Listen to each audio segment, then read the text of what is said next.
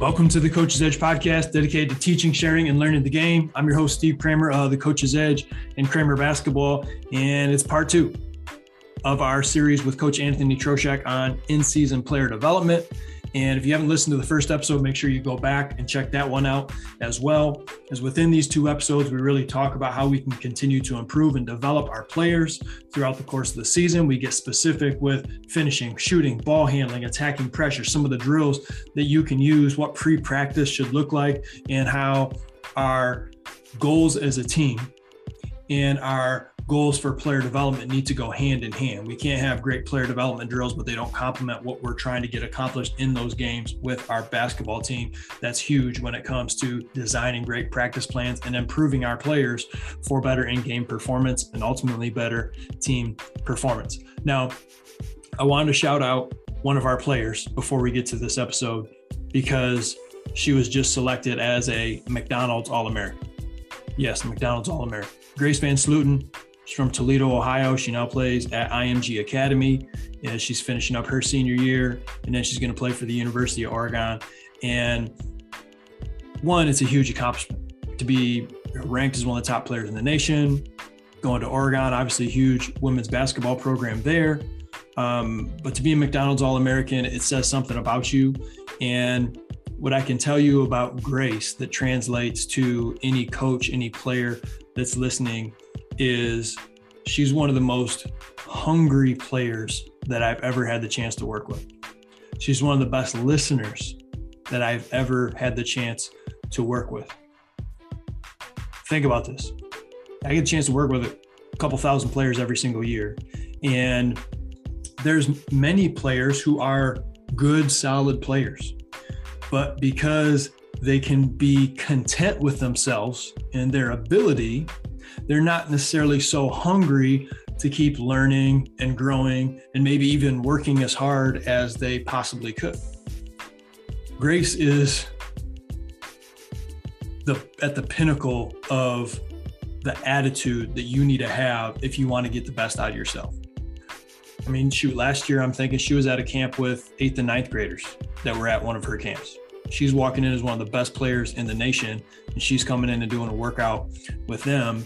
And she's the hardest worker. She's the best listener. And I would say, even though she was the best player in the gym, she probably got the most out of our camp compared to anybody else that was there because she pays that much attention to detail. She's that hard of a worker, and she's a pro in how she goes about her business. And does that mean you're going to be a McDonald's All-American and go to one of the best basketball schools in the nation? No, but what it does mean is you give yourself the best chance to reach your potential. You've got to give them potential in whatever that is because you're not satisfied, because you're hungry, because you're humble enough to always keep growing in your game, no matter how much you already know and no matter how good you already are. So shout out to Grace for being selected as McDonald's All-American. Super, super cool for you.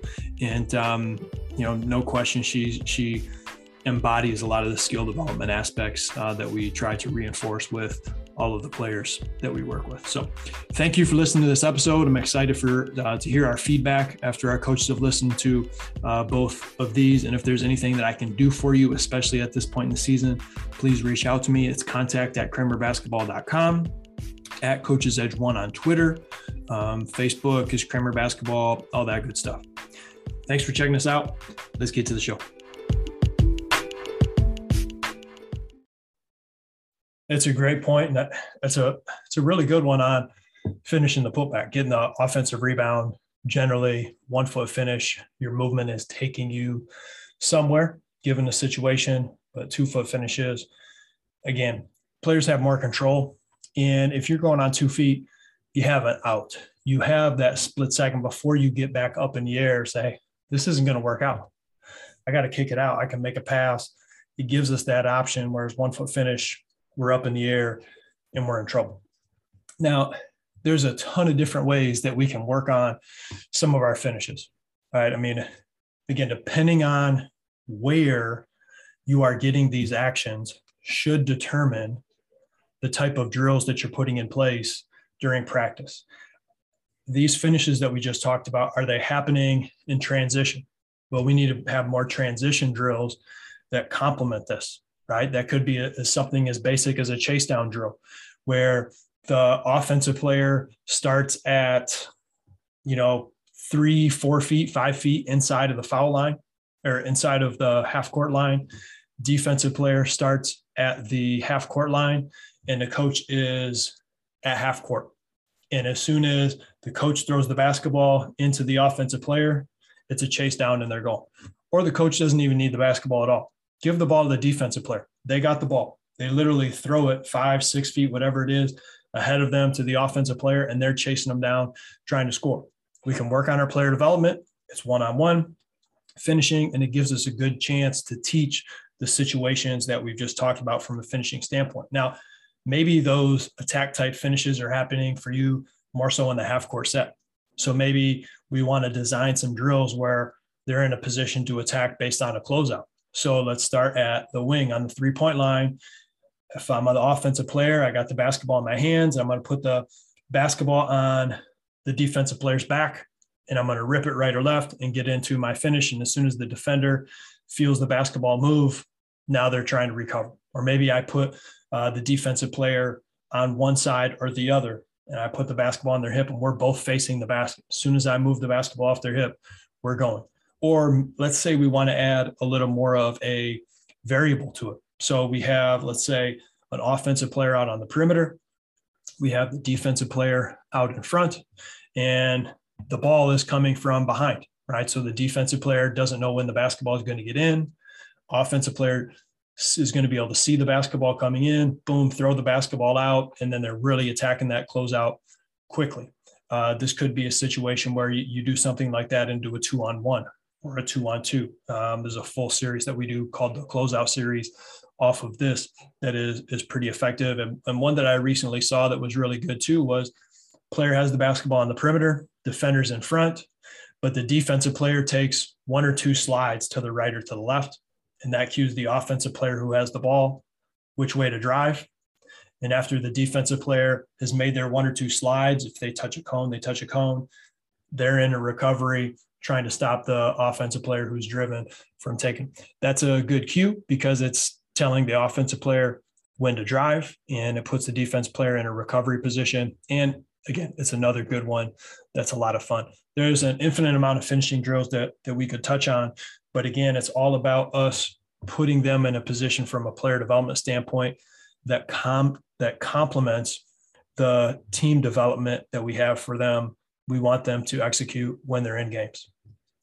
I think that's a key point. And I was going to ask you on one of my questions when we were talking player development, but you basically answered it, is, the coaches say, well, I don't know if I have time for player development. I always feel like I'm running out of time. I got to do this. I got to do that. But you're saying like, you need to mesh those together and you layer one thing on top of the other, your player development with your system and strategy, or your schemes, and you're working on 2 things at once. So that coach that says they don't have time, well, you're not just working on player development, going against air or just some ball handling stationary. You're working on things that are going to happen in your game. You're working on your offense. So is that what you would suggest for a coach? Because as a coach, at times I'm like, man, I run out of time. And the things that I were to cut out of a practice plan would be like a skill development type of thing, because I feel like, well, we need this for the game in a day or 2, especially in season. Well, is that what you're saying though, for a coach that might have the argument of, I don't know if I don't have enough time in practice? You don't have time not to do it. You don't have time not to do this. Now, if your vision of player development is 30 minutes of your practice and the kids are doing block training the whole time and there's no decisions to be made and they're not going full speed because they know exactly what they're supposed to do, and there's no decision making, and some of the things that you're doing, they really don't apply to what you're trying to execute in the game, you're screwed already, right? But what I'm talking about as far as doing things that apply to what you want them to do in a game, we've broken down, and if we need to slow things down and pull it back, and of course we'll take defenders out, and of course we'll walk through it, and of course we want this to be ramped up throughout the course of the season. We might not be going with all of this stuff with defenders and bodies out there from the preseason and those first few weeks of practices this is a progression of, by the time we're getting to this point in the season, we want our players to be getting better, doing the things that they're going to be doing most in the game. And we need them to be shooting better at this point in the season. We need them to be finishing at a higher level. We need them to be handling the basketball against pressure and attacking and breaking down the defense better than they ever have before. Because if we want to make a run, we're going to be playing against the best teams. We have to do this stuff, right? So again, you don't have the luxury not to do it. To me, it's more about making sure that if what we're doing complements what we will do in a game, we're on the right track. We can't just pick out our favorite player development drills and say, this is our player development, when in fact, it has nothing to do with the player development that we actually want to see our players execute on a Friday night with a league championship on the line. Oh, I 100% agree. And you answered my question perfectly. And I think also kids nowadays need to know the why, and you're explaining the why, because this is what's going to happen on a Friday, and you show them film. This is when you're going to use this finish. This is when you're going to use this attacking move, or this is when you did use it. That's even better when you go, look at that. This is transitioning from practice to game, and that's ultimately what we want as coaches. And another thing that I want to mention is it's more fun when you're doing it like that compared to that block practice. They know what's coming. It's repetitive. Like when you have a live body, or you can make it competitive, it's fun. For example, this week in my PE class, I gave kids assignment. They had to get their heart rates up, and they could do it any way they wanted. They could run the track, they could play volleyball. And I had kids doing one-on-one off the back. Something I learned from you that I taught them. And that was what they picked out of anything they could have done to get their heart rates up. So they're telling me it's fun because they got to pick anything, and they're playing one-on-one off the back. So it's fun. Kids want to have fun in practice. And it's if you can implement that into your player development, it's awesome. And you brought up a great point of, you gave your kids ownership, right? That's a PE class. We can give our kids ownership in practice as well. Like if you really do a good job of breaking down, this is important. This is important. And listen, I'm going to give you guys 5 minutes or 10 minutes of this practice to choose what you want to do to work on that's going to apply to what you need to do in a game. And you've already shown them over the course of the season, over the course of the multiple years that you've been coaching your program, whatever it is, all the ways that they can get better. They're going to be able to pick something similar to that ball on the back drill that is fun. They're getting better. They're getting their reps up. They're competing. That's what we want with our players, right? And another part of that is I know coaches will start to shorten their practices at this point in the season. And I'd much rather you shorten your practices than start to pull back the intensity. I think the intensity of practice is a sacred thing that we want to make sure we're keeping with our kids. But at the same time, if you're cutting your practice short, but that means they're not getting the shots up, they're not getting the finishes in, they're not getting the reps up, well, don't be surprised if they look rusty when the game comes around. And so don't sacrifice some of that for the skill development aspects of the game. Put them in, doing the best you can. Hey, we're going at a high intensity. We're still getting a lot of reps up. This is game application. And then we're able to, kind of see what it is that we need to be able to have our kids perform. Now, one thing we haven't talked about, Coach, is shooting the basketball. And I talked about some of our form shooting series. A kid should easily be able to knock out 50 form shots before practice has even started. They made 50 shots already. That's a win. We've talked about some finishing. If they're getting in, 20 plus, hopefully even more than that, finishes every single practice, that's a really good thing. And then as we're starting to get up shots, what are the type of shots that you hunt down throughout the course of your season? For most teams, if we're shooting spot ups, especially inside out spot up shots, relocations, preferably inside out relocation shots. And then sometimes where you're pulling up the side, I'm still a pull-up fan. I still think that there's a time and a place for shooting a good pull-up, especially with some of the teams that we work with. That's a really good shot for some of the teams that we work with, and specifically certain players where it matches their game. So we're working on some of the main shot types that we get throughout the course of the season. That's really important. We can add this into decision-making drills where, you throw the basketball out to a player and they have the choice in the very beginning to catch and shoot right away. And if they can't catch and shoot, they can throw it to their teammate and they take the shot. And if they miss, the defensive player gets to take their spot. And if they make it, defensive player has to go back to the end of the line. So you might put two shooters at the seams. You might put a defender at the free throw line. Passer comes from underneath, throw the basketball into one of those two players. Defensive player closes out. If they shoot it and make it, they get to stay. They shoot it and miss it, they're out. You can add the passing aspect to it. So that player gets it. They could shoot it or they could pass it. If the player gets the pass, they automatically have to shoot it. Again, you miss a shot, you're out. You get hit where the shot is made on you as a defender. You go to the end of the line, passer rotates up to become the next defensive player. That's a fun competitive shooting drill that you can do with your kids. And then you can start to add the dribble drive component and say, okay, on this one, if you get the ball, you can't pass it, you can catch and shoot, or you can put it on the deck and it's one-on-one right there. So, okay, maybe you put a dribble limit to it, whatever that might look like. A time limit to it also works as well until you're playing, okay, you can catch and shoot, you can share the sugar and pass, or you can put it on the deck and play one-on-one. If you score, you get to keep your spot. Those are good ones that I'm working on attacking a closeout and just put that defender in different locations where you would catch the basketball in the game. A lot of teams playing off the seams, they're playing in the wing corner area. So those are good locations to do drills like this. We talked about the relocation aspect of this. You could do the same drill, but just have the players cross. So if the player is at the seams, you say go, and they start to cross across the top of the key, and then the pass comes in from underneath, and then they work on catching and shooting off that relocation, so on and so forth from there. You're a team that shoots it in transition. Drill that I like, CMU shooting drill, I got it from Jordan Bitzer when he was playing there, is it's a good conditioner, and it's a high intensity drill, and player starts at half court, and their partners underneath, they run in from half court to the 3-point line, and they got to catch and shoot a three.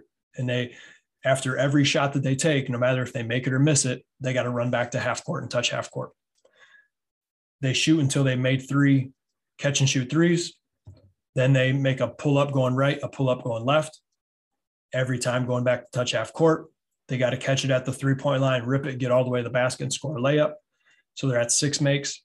They have to do the same thing coming back out. So after they've made their layup, they make 2 more pull-ups, and then they make 3 more threes. And for a college player, they should be able to make all 11 shots in 90 seconds or less. And maybe you want to have that intensity, but maybe you don't want all the running aspect because you want to save a little bit of their legs. Do the same drill. Just have them take a couple steps back and a couple steps forward instead of running to half court every time. You can tweak the times. Maybe you want to keep it at 90 seconds for a high school player. They're going to get more shots up. It might be a little more applicable for what they're able to shoot. Tons of different shooting drills that you can do. But again, making sure that it reps out what we're actually trying to do in the game. And then we got to make sure we're shooting free throws throughout the course of practice. And I'm not a fan of, hey, practice is finished, shoot 20 free throws. I think for dedicated players, they should be doing that anyway. But as far as what replicates game-like shooting, we want to sprinkle free throws in throughout the course of practice. I want to shoot some free throws when I'm fresh. I want to shoot some free throws in the middle. I want to shoot free throws when I'm tired. Have kids shoot one-on-ones. Have them rotate. A couple tips as far as shooting free throws. I call our 4 H's of free throw shooting as hands, hips, head, and hold. My hands are in a shooting position before I move the ball. My hips are back before I move the basketball. Ball moves first, and then my body unloads once the basketball has started to come up. My head is on the target. Be surprised at how many kids shoot free throws and their eyes actually aren't on the target, and they've already started moving the basketball up and started that shot. That's a big mistake. And then our 4th H is we want to hold the follow through until we see the result of the shot, because we want to stick to our shot. We want to believe in it. We want to hold it. We want to hold our follow through with both hands until we see the result of the shot. That builds really good habits, in my opinion. And we can reinforce those throughout the course of our practice. And I like to make it competitive as well. So if we have, 12 players, maybe we'll put 6 at a couple baskets, or we'll divide those 12 players into 3 or 4 baskets, and we'll have them say, okay, we're all shooting 1-and-1s. We need to make 7 shots. If you miss it, you're already rotating out. Next player comes in and you'll shoot. You want to make it even more difficult? Your kids will like this drill. This is a drill we did overseas. If you divided your 12 players into 3 teams, 4 players on one end, 4 players on the other end, 4 players in the middle, those are 3 teams. Both teams, you say, go, say, hey, guys, we got to make 10 free throws, wins the game. Basket 1, shoots the 1-and-1, they make it. Player gets it back, they shoot the 1-and-1, they make it. Okay, they get to stay at the basket. Next person comes up and shoots. Now at basket 2, they're shooting at the same time. That player takes the shot, they miss it. Their whole team bumps off. Their whole team now goes to half court. The team that was waiting at half court, they jump down to court 2, and now they get to begin shooting. So you're still shooting 1-and-1. So there's still some pressure there of being able to get to a certain amount of makes, but you got the added pressure of there is a team waiting to get on, hoping that you miss, probably heckling you from half court while you're shooting your free throws so that they can get on and begin shooting their free throws. That's a really fun free throw game that I really like, and we'll do that at some of our camps sometimes. I like that a lot. Speaking of free throws, this time of the season, making inside shots, playing defense, and making free throws, what's gonna carry your team. And Coach Donovan, who was on the podcast last spring, we talked because I was fortunate enough to coach the best free throw shooting in the state, according to BCAM statistics. We shot 74% from the line last year. And he just kind of asked me, what do you guys do? And I said, jokingly, well, you got to have your best free throw shooter shoot the most free throws. And that's what I told him originally, because we did have some solid free throw shooters 1 through 5, basically, or 1 through 4 at least. And, they shot a lot of free throws. So that did help our percentage. But he was asking me, and as he was asking me, a couple of things that I thought of helped us, and I didn't think about it until after the fact when I was talking to him, is we did form shooting your faces. And we always do it right in front of the basket, and we slowly, progressively move back. So the players will get like 25 makes in, 5 or 6 minutes straight on at the hoop. So they're constantly seeing that ball go through the hoop from a straight on view. And I personally think that helped our free throws. Other things we didn't practice, like I've never been a huge, we're going to get on the line, we're going to run if you miss this. Because I want them going to the line with positive thoughts in their head, not, and if they miss it, in practice, how's that going to impact in the game? But we will put them on the line for like just random things, and we're going to shoot, and then we're going to go in transition. So it's like those 2 game shots. And then sometimes we'll be playing like cutthroat and you have to get a stop and there's a foul. And I'm like, all right, you fouled them. If he makes that shot, you guys get to go on defense now. So there's like a little added pressure with it. So, but I've never been like, I feel like if you make free throws too much of a big thing, it becomes too big, and that's all they think about. And they think about not missing them. And, free throws are important, but you can't make them, a mountain out of a molehill type of thing with it. But you're talking about free throws made me think of that. You did a great point. And you mentioned another great way that we can sprinkle in free throws throughout our practices is, okay, we're working on our transition offense. We're working on our press break or our press or a half court trap. And instead of going directly into that or even running a possession with that, you shoot free throws first, right? You shoot free throws out of it, and then you get into whatever it is that you're setting up. It's a great way to get some extra reps in, and it's game-like, right? Because you're scrimmaging off of this action. Say, okay, we're shooting this free throw, we're going down and back, then we're setting it up, we're going to shoot another free throw. And so that's a great way to do it. Couple things as we wind this down, if I could just give like some big piece advice for coaches who are thinking about their practice plans and how they can develop their players throughout their practices is, again, you want to be great at what happens most. So make sure you're emphasizing what happens a lot, specifically with your team. From a player development standpoint, how are your players getting into positions to attack and score? Make sure some of your player development drills are emphasizing what happens most there. So is it transition? Is it post touches? Is it help side situations? Is it closeout situations? What are those specific situations where they really have to score a lot?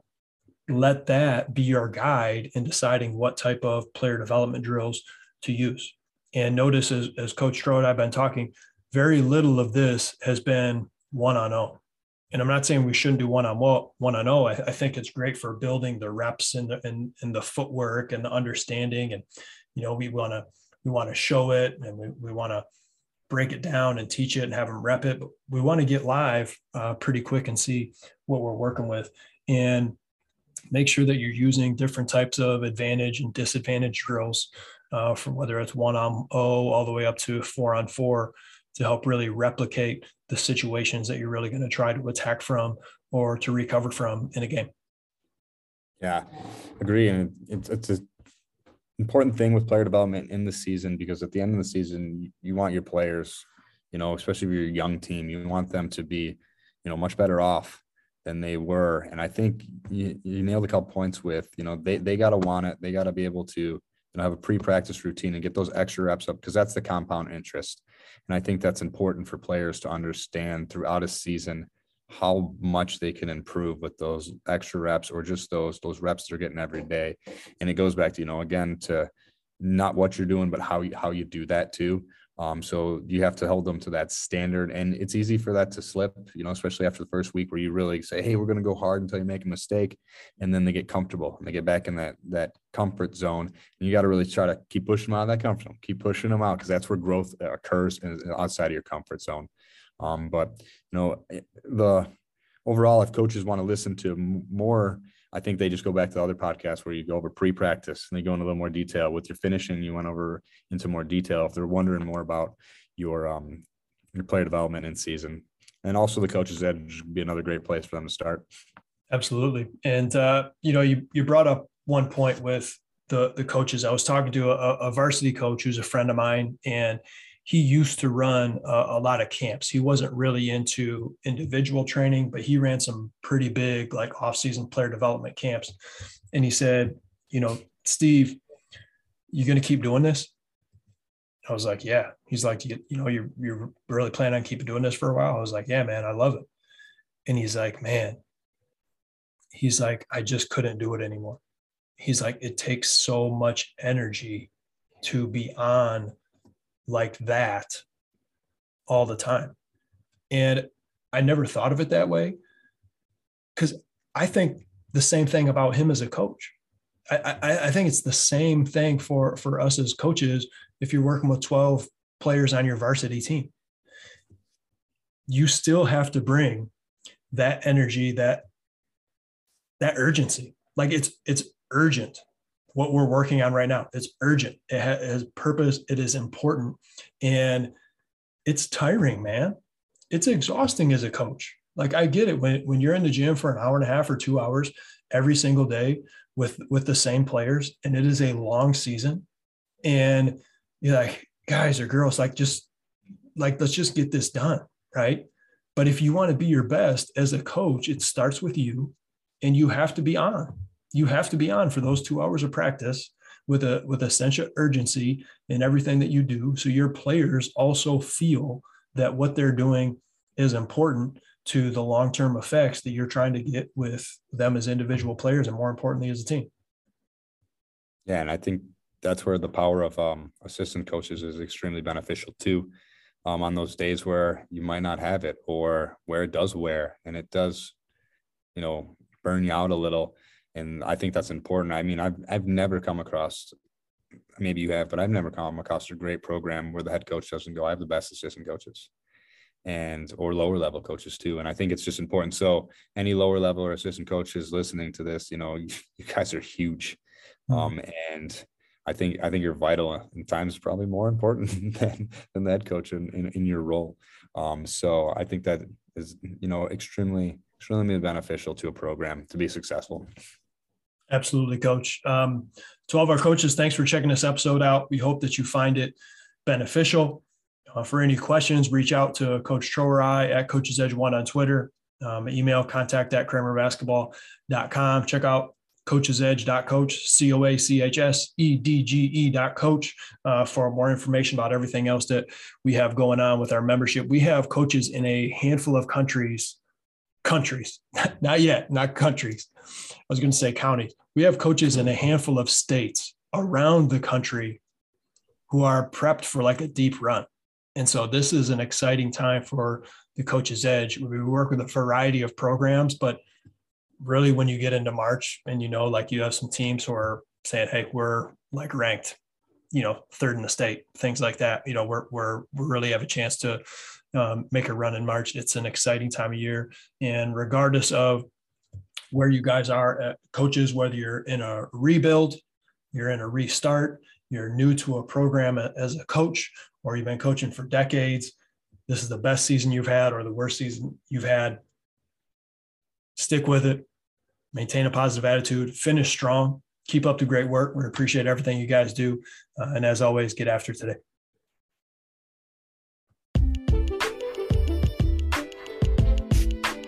Thank you for checking out this episode with the Coach's Edge, brought to you by coachesedge.coach. Man, we're serving coaches throughout the nation, and this is a really exciting time to serve so many basketball coaches because they're in that stretch run of the season, and we work with a lot of high-level teams within our coaches membership. Now, we work with coaches who are in a rebuild, they're a brand new varsity coach, they're just trying to get the ball rolling. But we work with other teams that are, they might win a state title this year. Who knows? And so it's really exciting to be able to work with so many different programs, to be able to support coaches as they have different needs.